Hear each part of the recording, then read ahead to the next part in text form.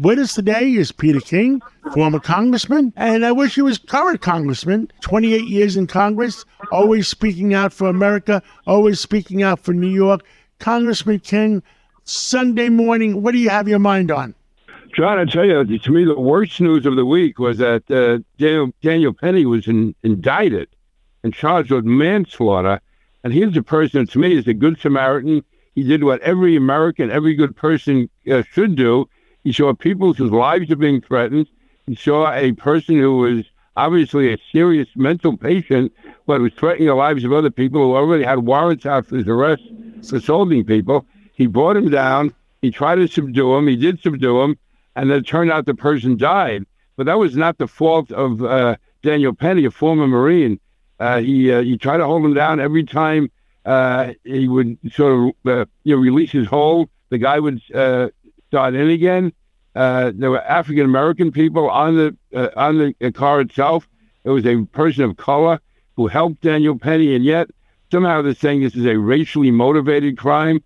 Al Sharpton was saying it was racist. I think our world was turning upside down, John. I really think that this is terrible. That we should be giving him a ticker tape parade, giving him a medal, not anything like this at all. This whole idea of indicting him, putting him through the criminal justice system, and facing a potential 15 years in jail is a disgrace. And it's really just one more, not just that, it is one more example of what's happening in our society. I mean, you always say, in a city of 8 million people, in a metropolitan area of over 11 million, 12 million people, there's a few thousand who are committing the crimes, or a few thousand who are violent mental patients. They're the ones we should be focusing on. And our society is breaking down. What Daniel Penny did is what we always urge people to do. If you see something, do something. Do what you can to protect innocent people. He did that, and now he faces the prospect of going to jail for 10 to 15 years. Absolute disgrace. Everybody in that train thanked the man for not getting hurt. And I really like to see the detailed papers, why they indicted him and for what reason they indicted him. I mean, he was trained as a Marine to keep American people safe. Right. And he saw a situation where he saw the passengers of the train in danger, and he jumped in. What is wrong with that? No, and John, if he wanted to kill him, if he wanted to seriously injure him, he could have done it in a matter of seconds. I mean, he's a trained expert, martial arts expert. What he was doing was trying to subdue him, and the person kept fighting and kicking and trying to get away. And this was, to me, he's a good Samaritan. He did the right thing. And for punishing him, not only is it going to be bad for Daniel Penny, it's going to be bad for other New Yorkers, because you're going to find people very reluctant now to jump in to help their fellow New Yorkers, and they see them being attacked because they're afraid they'll be the ones going to jail. It's terrible. Terrible. Tell us, what else keeps you up at night? Right now, the budget of New York State, I think we might be in trouble, and you tell us. Yeah, John, I think with New York State, the real issue appears to be, unless it was just a bookkeeping anomaly, but revenues are way off for the first quarter. Well, sales tax revenues in particular. And what the reason for that is, I'm not certain. It could be the rise in the interest rates that have been going on, the steady increase in interest rates. But with revenues falling off the way they are, it's going to be hard to sustain the already expensive programs we have without either having tax increases or massive layoffs. To me, the economy is really in bad shape in New York. I think it's because we are already the highest tax state in the country, because there's overspending. And now with revenues not coming in, and, again, one reason why, I mean, there's probably several reasons. One main reason why revenues are falling off is so many people are moving out of the state, including people who have money. People who have been successful in moving out of the state, and they're not pitching into the economy. They're not buying. They're not sustaining the economy, and you can't blame them for that. Another issue, John, which is really dangerous, it really is going to determine the direction the country goes in, is the indictment of President Trump.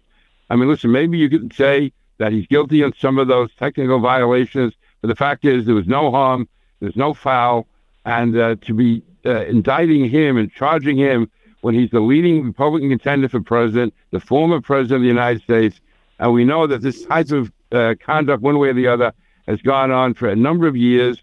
I don't think President Trump had any idea he was dealing with what was going to be a criminal statute of espionage.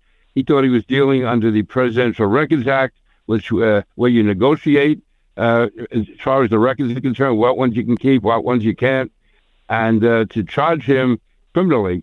First to have the FBI raid his home, then to have now criminal charges brought against him. It sends a terrible signal to the rest of the world. It's a real stain on American history.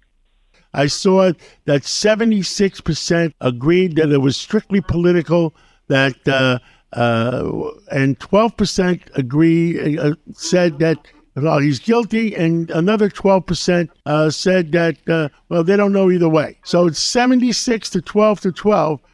I mean, you can't take an existing president, the current president, hires a prosecutor to go after his opponent. I mean, give me a break. I mean, it's horrible. And especially what the American people see is you have all these allegations against the Biden family, and apparently nothing being done as far as prosecution. The fact that Joe Biden himself had records going back over a quarter century, or he has almost a quarter century, which was sitting in his garage and other places, and that special investigation is going almost nowhere. So it's a double standard, and we see what's happening with Hunter Biden. We see what's happening as far as the allegations by Senator Grassley and other congressmen about the millions of dollars that people allege were given to the Bidens, whether they were or not, to be decided. But the fact is, there's no evidence at all that any action is being taken on that. So this is a clear double standard. And if there's no equal justice under the law and no one being above the law, then they should start by beginning investigations, serious investigations of the Biden family and of Joe Biden's papers. And in the interest of the country, the Justice Department should have used its discretion and not brought charges against President Trump. Agreed. Well, Congressman Peter King, happy Father's Day. What are you spending your time on Father's Day? You're going to see your children. I was seeing my son and my grandson. My daughter, she's off in North Carolina. My granddaughter's in a horse show, and my daughter, who now lives in North Carolina, she's down there for the horse show today. I'll be spending the rest of the day with my son and my grandson. And my daughter was up during the week for Father's Day, so we had like an early Father's Day. Sounds good, and we'll catch up with you again real soon. We'll see you on Monday in the studio. I'll be there, and happy Father's Day to you, John. Thank you.